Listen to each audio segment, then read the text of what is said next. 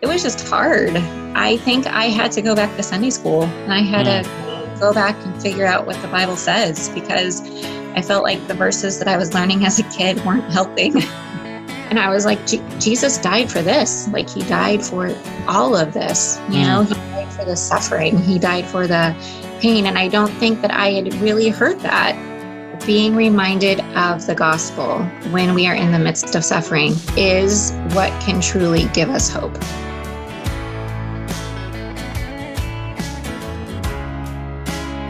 Hey everybody, want to welcome you again to the Before You Quit podcast, where we want to bring courage and perspective when serving gets hard, and man, does it get hard sometimes. That is why we do what we do on these Before You Quit podcasts. My name is Mitch Schultz. I'm your host. I'm also the director of a ministry called Fruitful Vine Ministry. Hey, we're going to talk theology today, especially the theology of suffering. And I really believe if the church is ever going to become a healing community, it needs to have a solid theology on suffering. In fact, I would suggest that a pastor who has, or maybe I would insist this, that a pastor who has a theology, a strong theology of suffering that drives his leadership, drives his shepherding, drives his preaching, is a pastor who is preparing his people for times when they will suffer, because they will.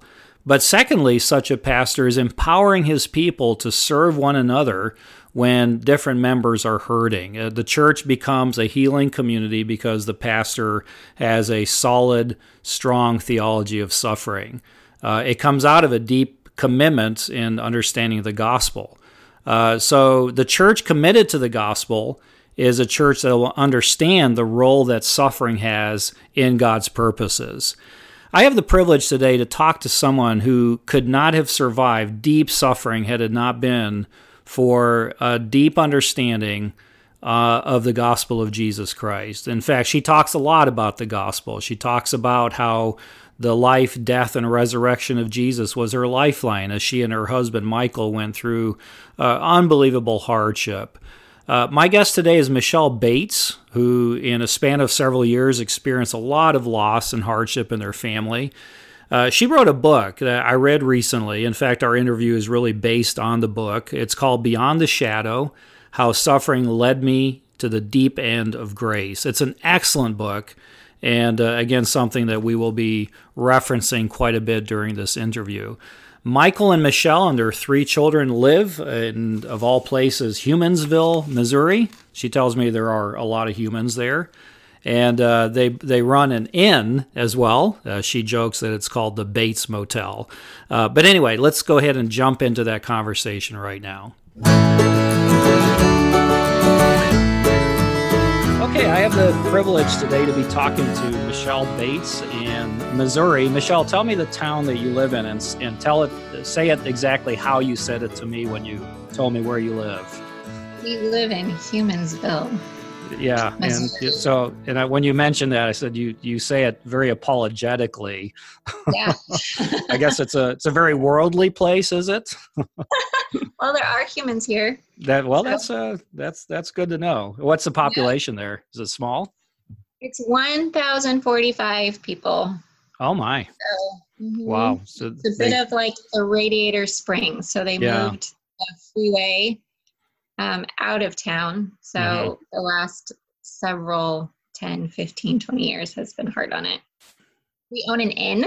What is that? Just real quickly, what is that about? What do you do? How's it used? It's called the Barnwood Inn. We have 8 rooms. So we have people who come there's an arena in town, and so they come for rodeos. There's Southwest Baptist University is about 12 miles south of us, so we get parents and we get students, and Lucas Oil isn't too far from here, so the summertime and fall and spring and stuff are busy. Okay, awesome. Right now, this time of year is slow. Yeah.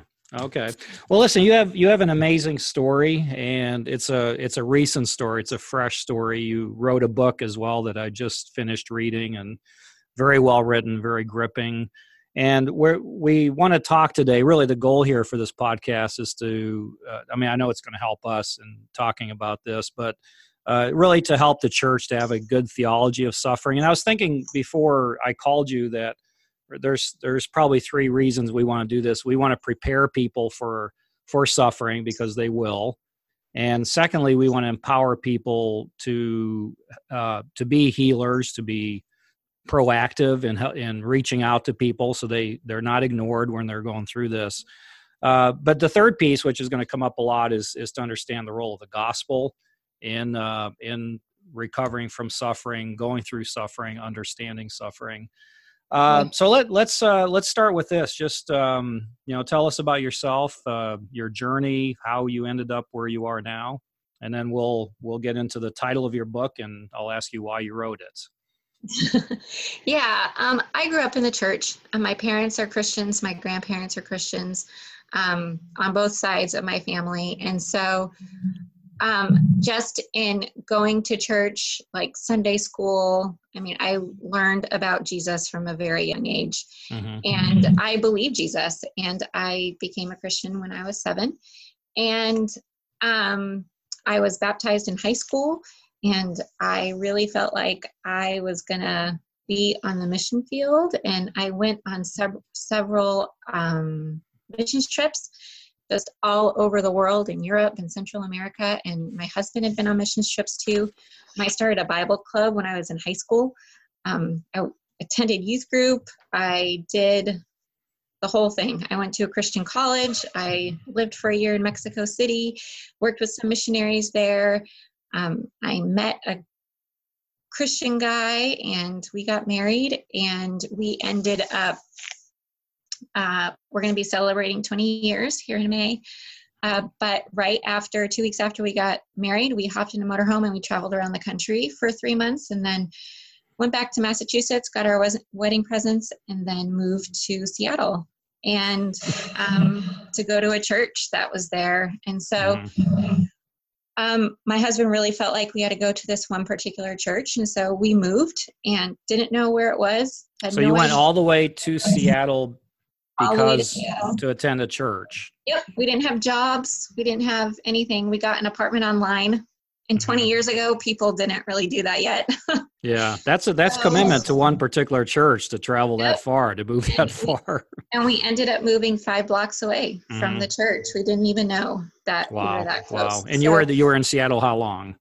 We were in Seattle for 14 years. Okay. And so I really believe that we are in Seattle for a purpose. And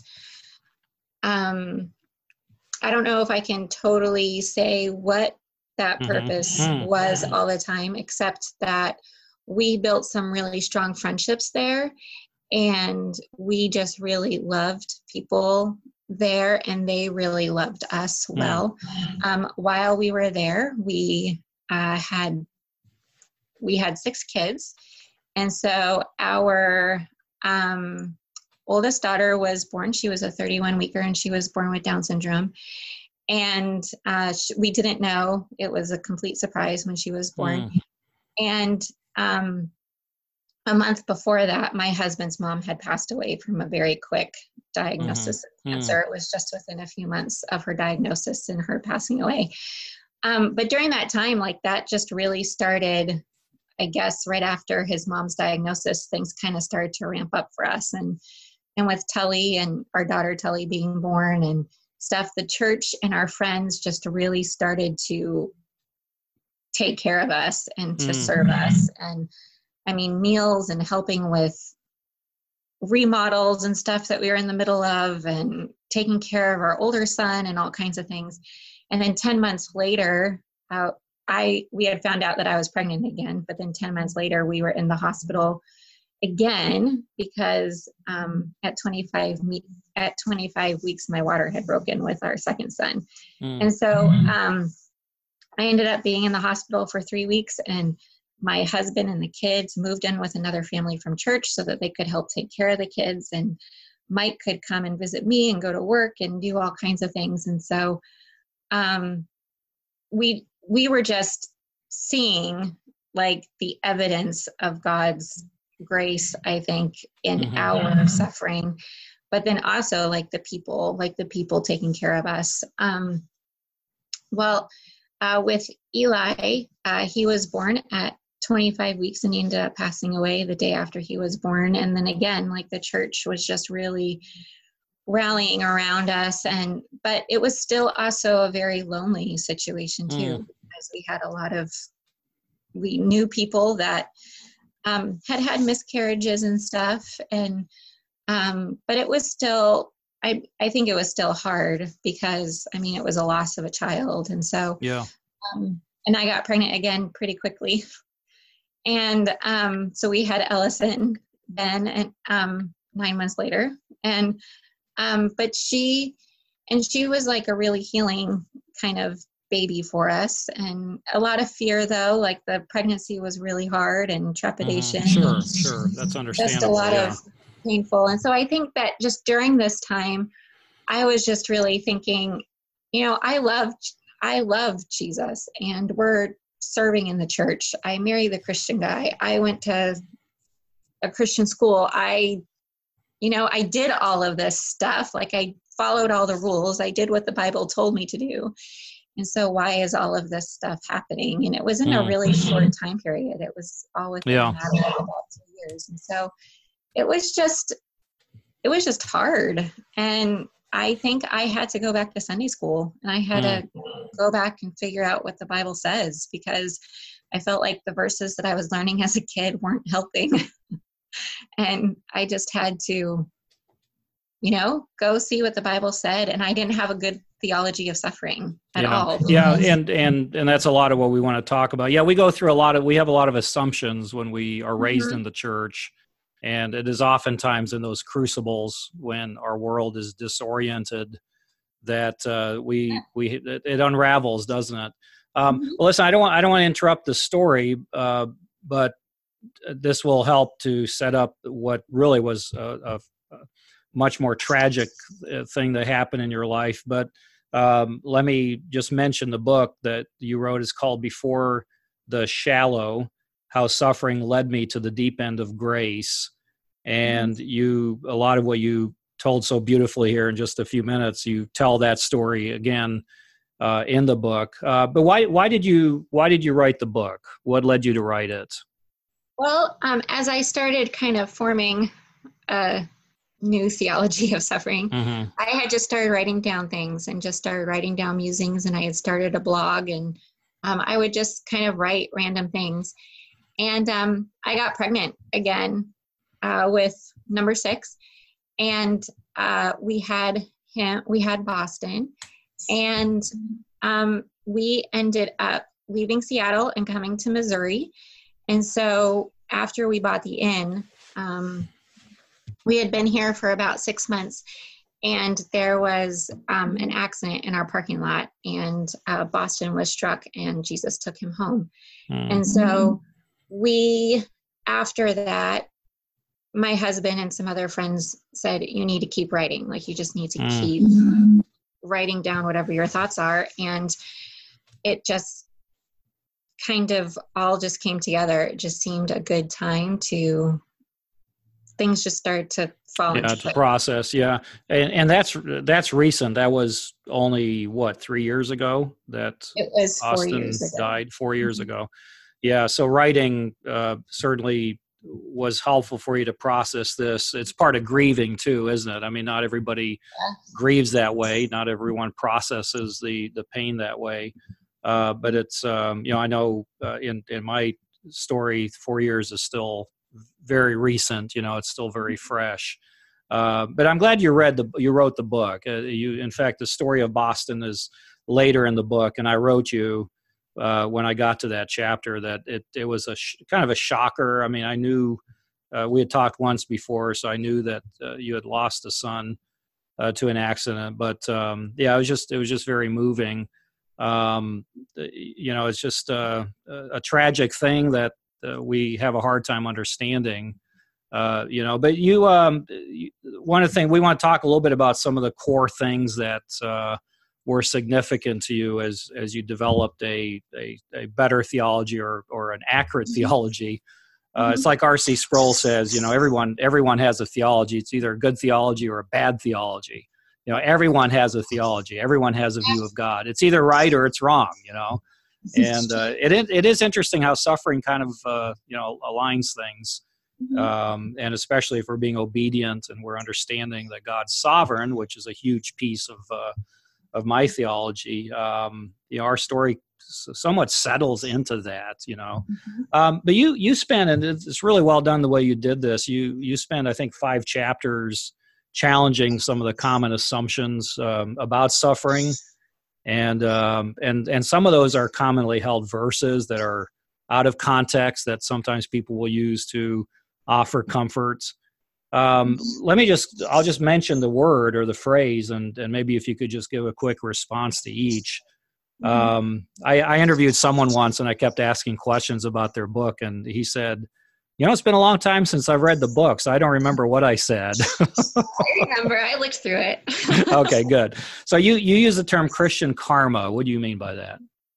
Well, I really feel like we as Christians, and I think that we also hear it a lot from the church, especially from some popular speakers, we hear, if you do this, you're going to get this in return. So if you love your neighbor, if you obey my commands, you're going to be blessed. And then your blessings are going to be either things, stuff, health, houses, cars, money, whatever it may be. Right? So if we do this, we're going to have a good life. If we obey Jesus, if we obey all the commands, you're going to have a good life, and you'll be happy. And I think that I heard a lot of that at church and in Sunday school and even in college. I mean, we would hear like, do these things and this is how it's going to turn out for you. But we can't predict that. We can't predict that things are going to be great. And a piece of that that's probably a little more subtle, and this comes out of yours and my having emerged out of Christian college, and maybe wondering if God is leading us towards full-time vocational ministry, that if we do that, then He will take really good care of us. If we obey Him to the call, then He will take really good care of us. And it doesn't work that way. Well, we'll react to each of these some in the rest of the conversation here, but let's just go through each one. Second one is God won't give you more than you can handle. Yeah. The common one.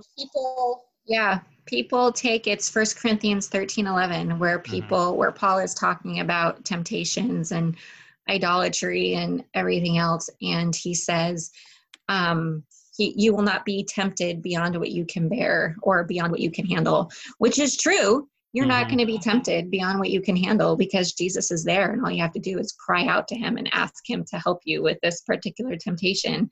But it has nothing to do with suffering, does it? It has nothing to do with suffering. And I really which is feel how it's like commonly used. Yeah, and people would say, but God won't give you more than you can handle. And I believe that. And so then I think there's also a different perspective that if we believe that God isn't going to give me more than I can handle, then all these things that are happening to us, then when somehow we have to be the superhumans that have to be able to handle it. Yeah. I love when the Apostle Paul gives his litany of experience. I was reading again this morning in 2 Corinthians, I think 12 or 13. And I mean, good night. He was like Indiana Jones and just listed one thing after the other. And he was letting the Corinthian church know that, hey, I've got credibility here. I've got street cred. But and it's not there. It's elsewhere that he says he despaired even of life itself. And we've been there. A lot of people have been there where it's almost unbearable. I can barely stand this. Yep. So when you get this message that God won't put on you more than you can handle, then suddenly your reaction is, well, then there's something horribly wrong with my faith. There's something horribly wrong with my trust in God. So that's you did a great job putting that into perspective. And again, we'll come back to that. In some way, we'll come back to that. The other one is, this is kind of a reverse karma thing, maybe bad karma. You get what you deserve.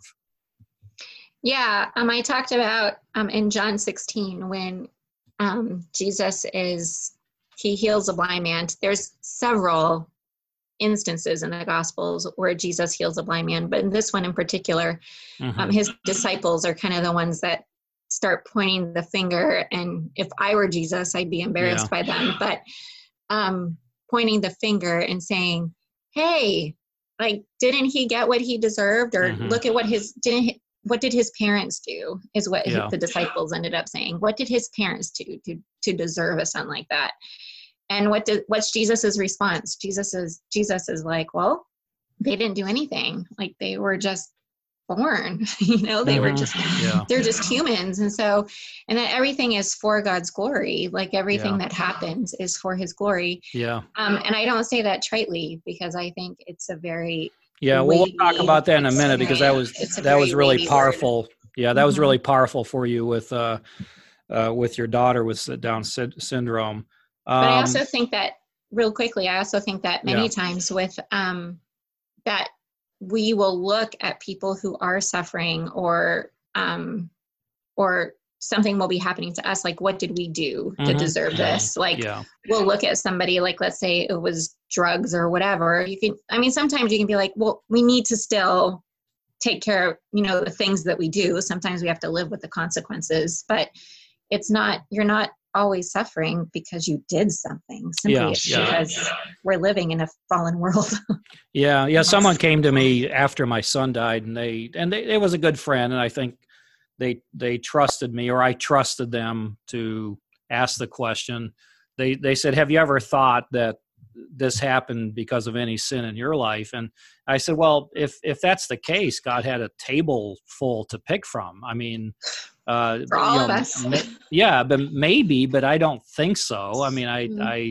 I certainly am not going to run with that. Particularly things that are out of your control, So good. Okay. We'll come back to that too. The other one is the real common one from Jeremiah 29, right? For I know the plans that I have for you. Yeah.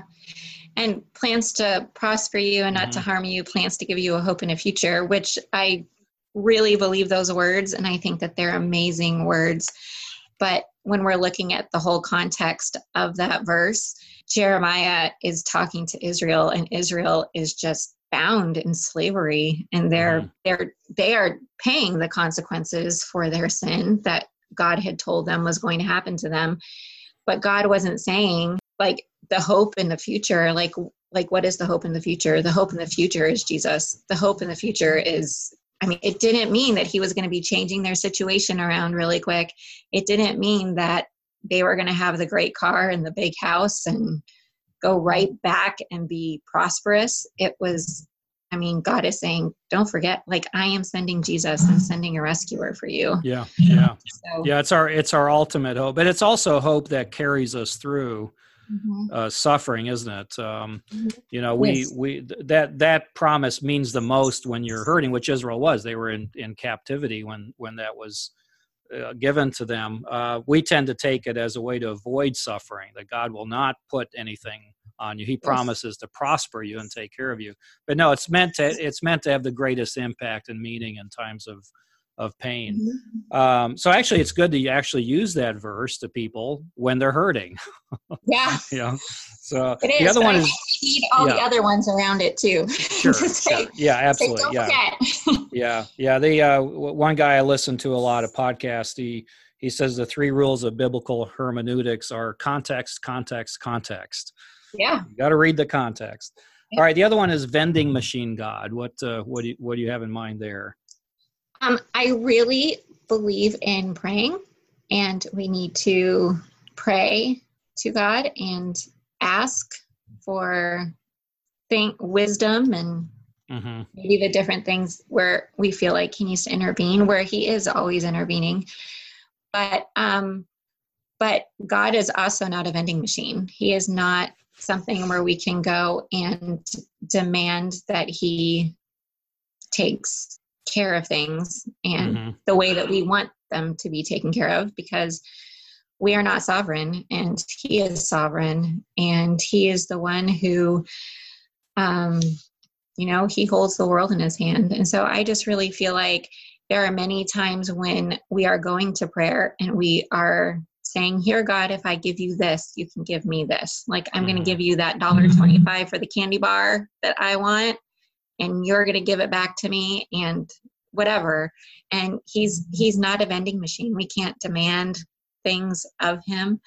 We can ask, but he has already sent his son. He has taken control of the world, and he has taken control of us. We have enough.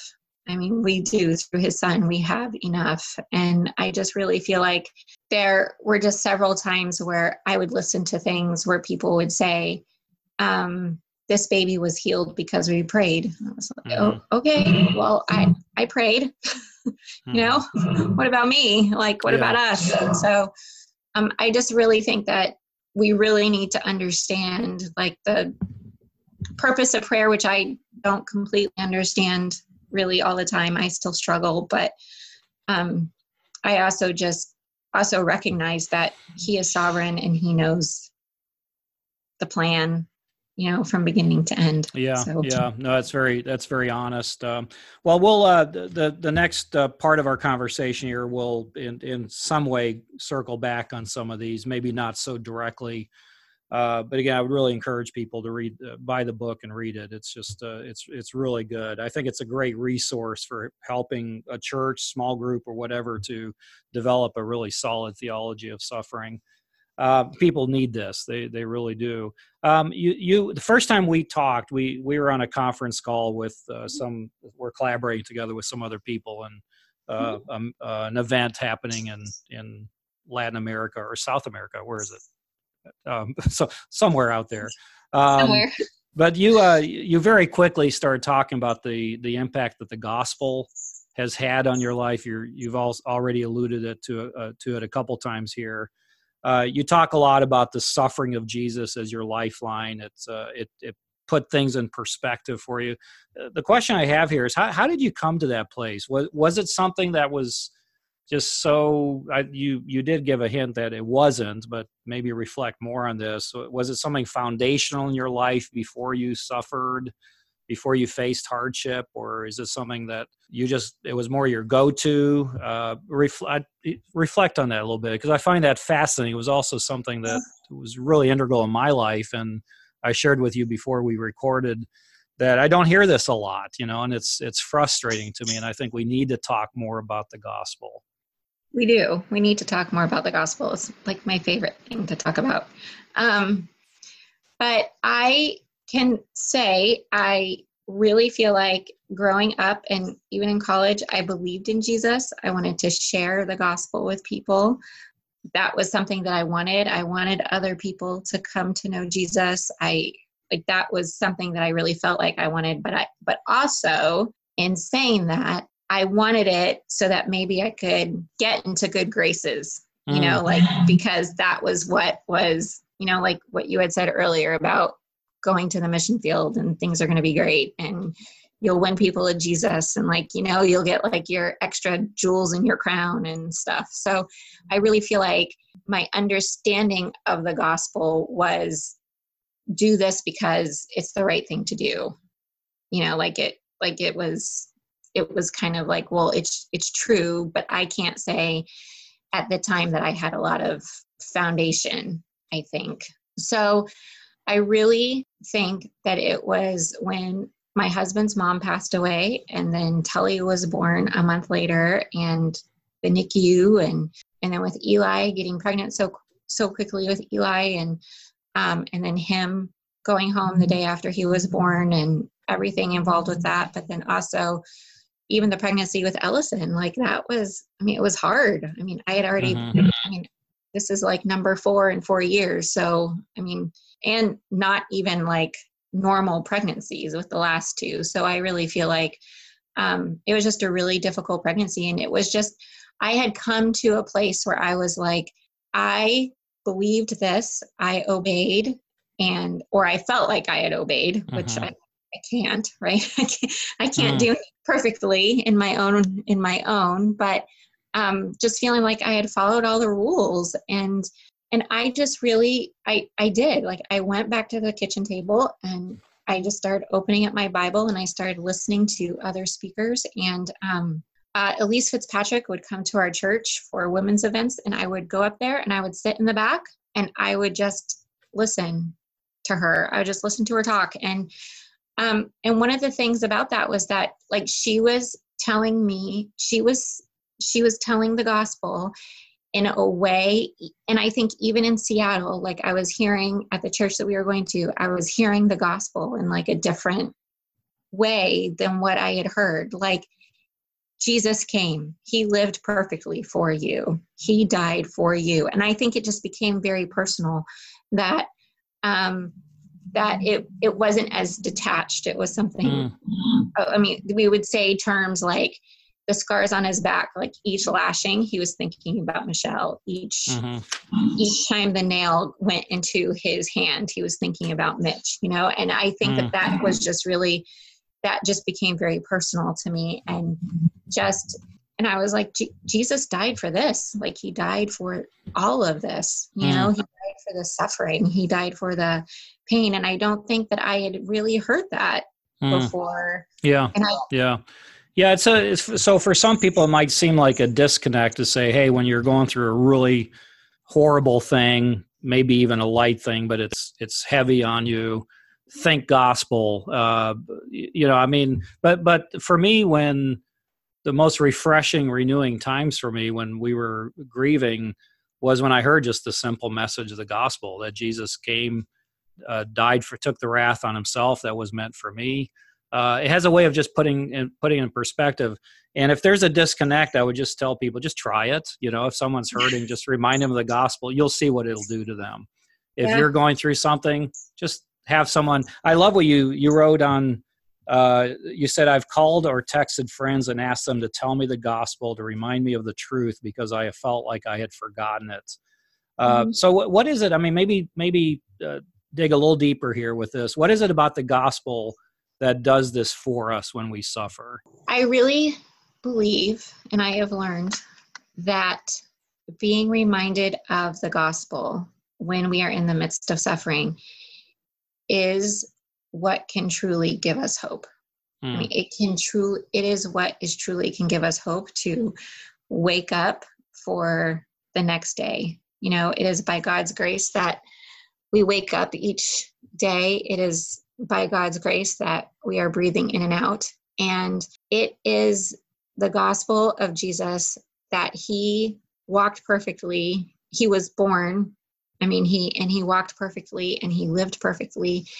And he even died perfectly and conquered the grave. That it is the only thing that, especially for those of us who have lost children or loved ones, or have the diagnosis that we didn't expect, or sick or anything, like, we need to be reminded that Jesus died for this. Yeah. Maybe a way to understand the power of it is imagine or even know people who are not believers, who don't trust Christ, when they go through a tragedy. Where do they go? You know, that's where we would be had Christ not done what he had done. And I love your reference to hope, because I think that's really at the heart of this, that he gives us hope. He gives us courage to go through it. And he's with us. I mean, that's also a big part of it. He's a God of all comfort. He's there to comfort us so that we can comfort others. So yeah, that's just a beautiful reminder that the gospel is probably the greatest encouragement that we have. You speak about the blind man who we talked about that earlier, who was blind for the glory of God. And that was important, especially when your daughter, Thule, had Down syndrome. Talk a little bit about the impact that had on you. Tully was a 31-weeker. So when she was born, we already knew that she'd be in the NICU for a while. And as they were cleaning her up and stuff, I saw her for a second, and then my husband went up there with her, and he came back and told me that she had all the physical markers of Down syndrome and stuff. There was a common thread that I was hearing from some people, that they would say, oh, well, she was born for the glory of God, and and she'll be used for the glory of God. And so, and it just kind of rubbed me a little bit the wrong way, where yes, she is. So people would say that to you. Yeah. But it was like specific towards her. And sometimes I would think, well, what about my other children? Like, are they not going to be used for his glory because she doesn't, because they don't have Down syndrome or whatever? And I just thought it was just a little funny. And I really feel like through Telly, yes, she's going to be used for the glory of God, but so am I, and so are you, and so are my other children, and so are the lives of all of my children. Like, they're all being used for his glory. Everything that happens is used for his glory. And I really just feel like we'll kind of mention that sort of tritely. And I can't remember if I actually said it in the book or not, but like sometimes we'll just kind of like Piper our way out of it. We'll just be like, oh, it's for God's glory. And we'll just kind of throw our hands up and almost use it as an excuse. But that's not how Jesus intended it when he healed that blind man. Like he told his disciples, he said, he was born for my glory, just like his disciples were born for his glory. Because what were they going to do? They were going to go and advance the gospel. That blind man, he didn't even know it. He went out and he didn't have any plans that day, but Jesus healed him. And then what did he do? He went out and he started talking about Jesus and advancing the gospel. And I just really feel like we're all used for his glory. It doesn't matter how we're born, the things that happen or anything. I mean, Tully, definitely. She's just like a little glory of God walking around everywhere because she's so nice. But the kids were talking about that the other day. They're like, yeah, wow. Tully's always nice. So, yeah. Wow. How old is she? She's 14. 14. Wow. That's beautiful. Yeah. And also we tend to think that it was the healing that was the sort of the epicenter, the focal point of that, that God's going to be glorified because of this moment right now. But I think Christ is also referring to the decades that he had been blind, that time of not being useful, not feeling of value was for the glory of God. You transition a little bit here. You gain a lot of strength, drew a lot of strength from the laments in the scripture. You talk about Jeremiah, you talk about Job. Obviously the Psalms are full of laments. And I love what you write. You said, I can get behind a prophet like this. He wept for his people. He cried out to God to save them. And he believed God's word when God said he was going to save them. But God never said, I'm going to save you from your uncomfortableness so that you feel good. He said, I will be with you in this mess. Expand on that a little bit. And part of your answer could be how can the church do better at lamenting with people? Or even one of my soapboxes that people listening to this podcast are probably a little tired of is that we tend to design our services to be upbeat and happy. And we don't leave room for lament. We don't leave room for sad people to come and to feel like this is a place for them as well. We tend to say, hey, how many people are happy here? Raise your hand. It's like, no, I'm not. Again, I've really been, I think the last 4 or 5 podcasts, people have heard me say the same thing. Well, I'm not going to raise my hand. I'll sit in the back. Yeah. So yeah, what's your thoughts on that? I really believe that lamenting is, I think it's okay to be sad. I think it's okay to be, my husband and I were talking the other day that I think it's okay to be melancholy. I think that it's also, it can, we need some joy and stuff, but I think that joy also comes in lamenting too, because we need to remember what Jesus has done, but we also need to remember like that Jeremiah 29:11, what I was referencing to there, but God was telling Israel, I'm going to be with you in this mess.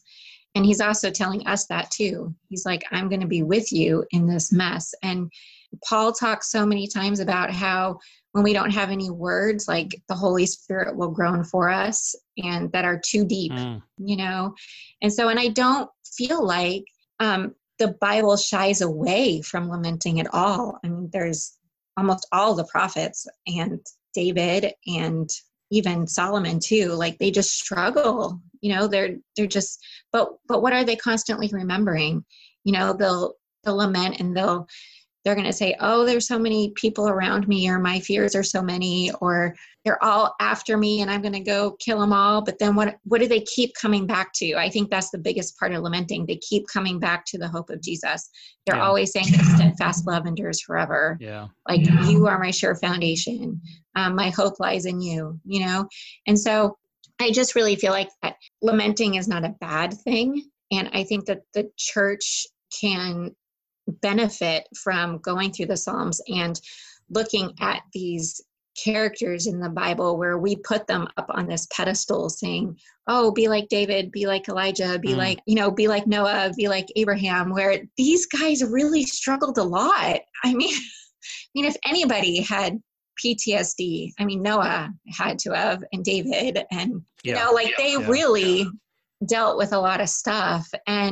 But they would just really, just kind of hunker down, and they would cry, and they would cry out to God, and they would cry out for help. But always at the end of that, if you look at all those chapters, at the end of that, what are they saying? Your steadfast love endures forever. Yeah. My hope lies in you. And I think that it's a preface. It's the gospel. It's, this is hard. And Jesus didn't shy away from that either. Like, he would lament over Israel.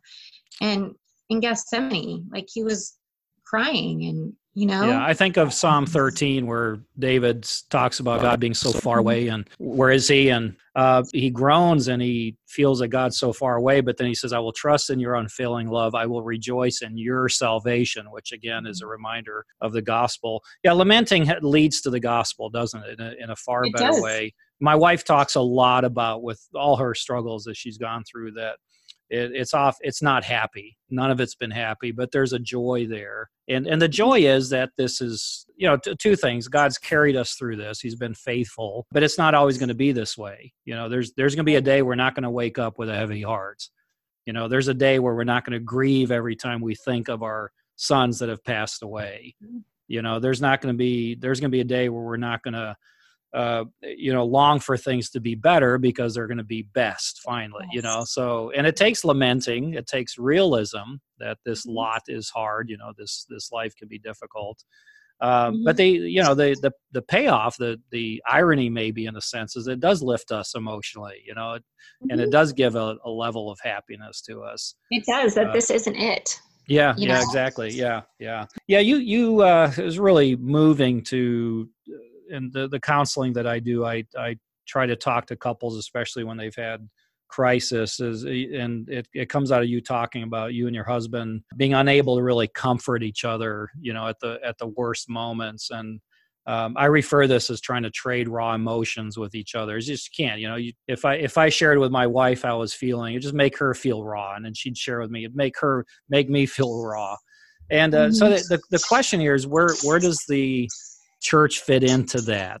How does the church pick up the slack when people are hurting so much that they can't even encourage one another? I think there was at one point, it had been a couple of years, I think, since Eli had passed away. Mike told me, he goes, you just need somebody, like you need one person, just one person that he trusted. Yeah. And then one person that I trusted, that he knew. That. He was like, you can talk to this person about anything.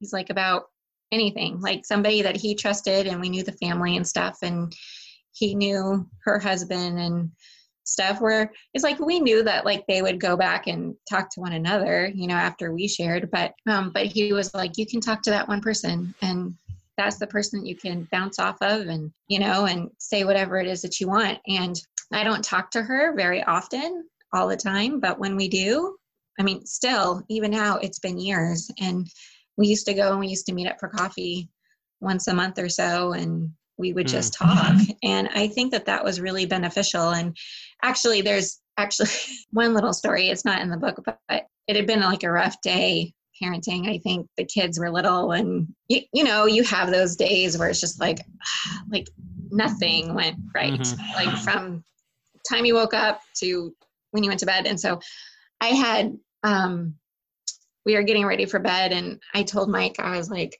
it's like, I am such a failure. He's like, it was terrible. I was such a failure. It was an awful day. And I was going on and on. And he goes, yeah, he goes, you're right. you are a failure. He's like, aren't you just so grateful that you have Jesus? Mm-hmm. And I was really mad, you know, because what I wanted was like Atta girl, you're not. It's okay. It'll be better in the morning. So the next morning I went and I emailed this friend and I said, I'm such a failure. And this is what Mike said. And I was really upset. And her response, she goes, oh, what a wonderful and kind and loving husband that you have to send you to Jesus. And I'm like, none of you. None of you are good people. That's really I funny. wanted her to like be on my side, you know? Yeah. She was like, no, what you need is Jesus. Yeah. And maybe something a church can do. I did this when I pastored pretty regularly. I would have people designated to be that person, you know, and knowing, because I knew it was the last church I pastored was rather large. So I knew the chances of people going through things was high. And as I'd get to know people and just in a conversation, I would say, hey, would you be available if anybody ever needs to process divorce or process loss or losing a spouse or a child, and then that way when it happens, you've got someone you can easily refer them to, and that's a way I think a church can be intentional in this. And I also think it's for the long haul. Like we can't go into this thinking like, oh, I'm going to go walk next to this person for a few weeks while they're going through this divorce. Yeah. That divorce is like, it's a long time. You know, I'm going to go help this person because they've had a miscarriage and I'm going to be there for a few weeks. I mean, it's not a short stint. And I think that's one of my biggest things. It's not a short little race. It's not a sprint. It's a marathon. And the marathon can last years. Yeah. Right? Yeah. Jay Adams calls that total involvement, that once you, and by the way, it's one of the reasons why sometimes people are reticent to visit someone in their home or call them and ask them how they're doing. And I'm just saying this from experience as well, my own life, but also observing many other people, that once you open that door, you know, you feel like you've got to be committed. But again, if this comes out of a theology of suffering, again, it leads to certain behavior. It leads to a philosophy of ministry. I think if the church has a good theology of suffering, it'll lead to a kind of a philosophy of ministry that is postured well to minister to those who are hurting. Yeah, and it's hard to get there. I mean, I had a lot of people who, you know, it's usually in the beginning. It's like right after the event or something happens. It's usually in the beginning where you have people rallying around you. Yeah. And, you know, there were several people where I was like, yeah, can we talk? Like, can we just really talk more often?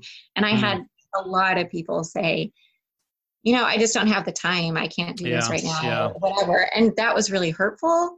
But I think it was hurtful at the moment to me because I really felt like, you know, that was going to be my person. But in hindsight, I can see that the people that Jesus had put into our life that had already invested in us in just like our small group, like when none of us had kids and we were just all still really young and married. And, you know, those are the people that flew out for Boston service. Those were the people who, when we go to Seattle, we spend time with them. Those are the people who I call on the phone and they tell me the gospel. Those are the people who, you know, so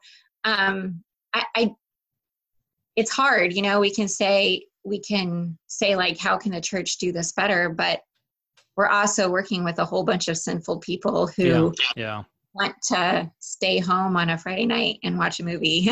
Don't want to, you know, I mean, and I'm saying that myself, you know, like I want to stay home rather than, it's been a long day. And it's interesting you say that. And I agree. I think maybe to give some perspective to that, my wife mentioned this about something the other day that, you know, about a situation. I won't go into any details on it, but it's like all that would really help right now would be just a phone call, you know, and it doesn't have to be much. And so the challenge here for leaders in the church is to be talking about this. Maybe elders, board members, pastors, and staff is like, how are we doing in this area?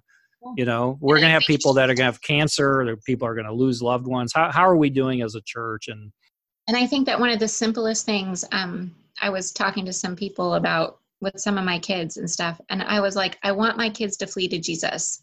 Mm-hmm. You know, how we were talking earlier before just about, because my kids are still suffering and struggling and stuff and grieving. And I was like, I want my kids to flee to Jesus. Like, if you see something happen to them, how can we help our kids flee to Jesus? How can I flee to Jesus? Or how can we send others to Jesus? Because we don't have all the answers. Like, and I've told them, I said, even if you just give them like a 3x5 card with a verse written on it, you know, and just say like, I was praying for you this week, and this is the verse that I read. Like my daughter read Psalm, I think it was 73:24.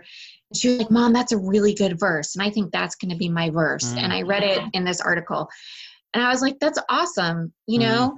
And so just with different people that I think are in my life, like I'll just say, I don't have any words for the situation that you're in. And I think that sometimes we fill it up with too many of our words. And, you know, if I need somebody, if I want to send somebody to Jesus, what is the best way to do that? I mean, the best way to do that is to say, here's a verse. Take this verse, and I don't know why you need this one today, but, you know, I mean, it's only the scripture that can really give us comfort. And we have a really good friend in Wisconsin where we lived for 5 years, and it's been 19 years that we became friends shortly after my son Travis passed away. And every year he's on his anniversary of his death, he still sends a card with Bible verses in them, you know? And so we look up the verses, find great encouragement from it. So it's being intentional. It's talking about it, being proactive. Consistency as well is really big. Hey, because of time here, we have covered a lot, and I will really be plugging the book. I'll put it on my website, and just encourage people to get it. Any final thoughts? And one thing I hope you're comfortable with this. On page 109, I'd asked you, I think I emailed you and asked if you'd be willing to read those 3 or 4 paragraphs, because I think they're a great way to sum up what we're talking about. So you're reading your own book here to us. Our pain may be deep, but it is no deeper than the pain of one who has been wounded by the church or has lost a job they held for 20 plus years. Jesus is faithful in it all. Our pain may be deep, but it is no deeper than the pain of one who is suffering from cancer or going through a horrible divorce.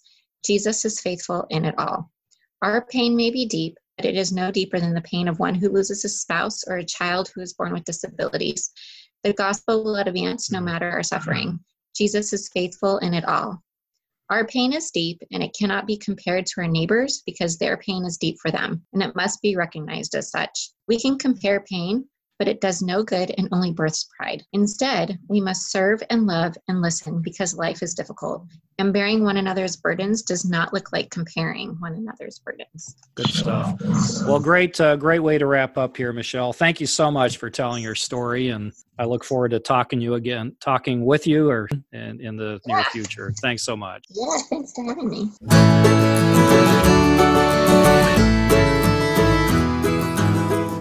Well, there you have it. Thank you so much for listening to this episode of the Before You Quit podcast. If you have any questions or comments, please email me at mitchbeforeyouquit.us. And again, go to our website, www.beforeyouquit.us, which each podcast, there's a description, a content description. And in this case, you have information on ordering Michelle's book, and there are also pictures of her family there. So until next time, stay encouraged and be courageous, because serving Jesus is worth all that hard stuff that comes with it. And remember what we're told in 1 Corinthians 15, 57 through 58. But thanks be to God, He gives us the victory through our Lord Jesus Christ. Therefore, my dear brothers and sisters, stand firm. Let nothing move you. Always give yourself fully to the work of the Lord, because you know that your labor in the Lord is not in vain. So until next time, stay encouraged.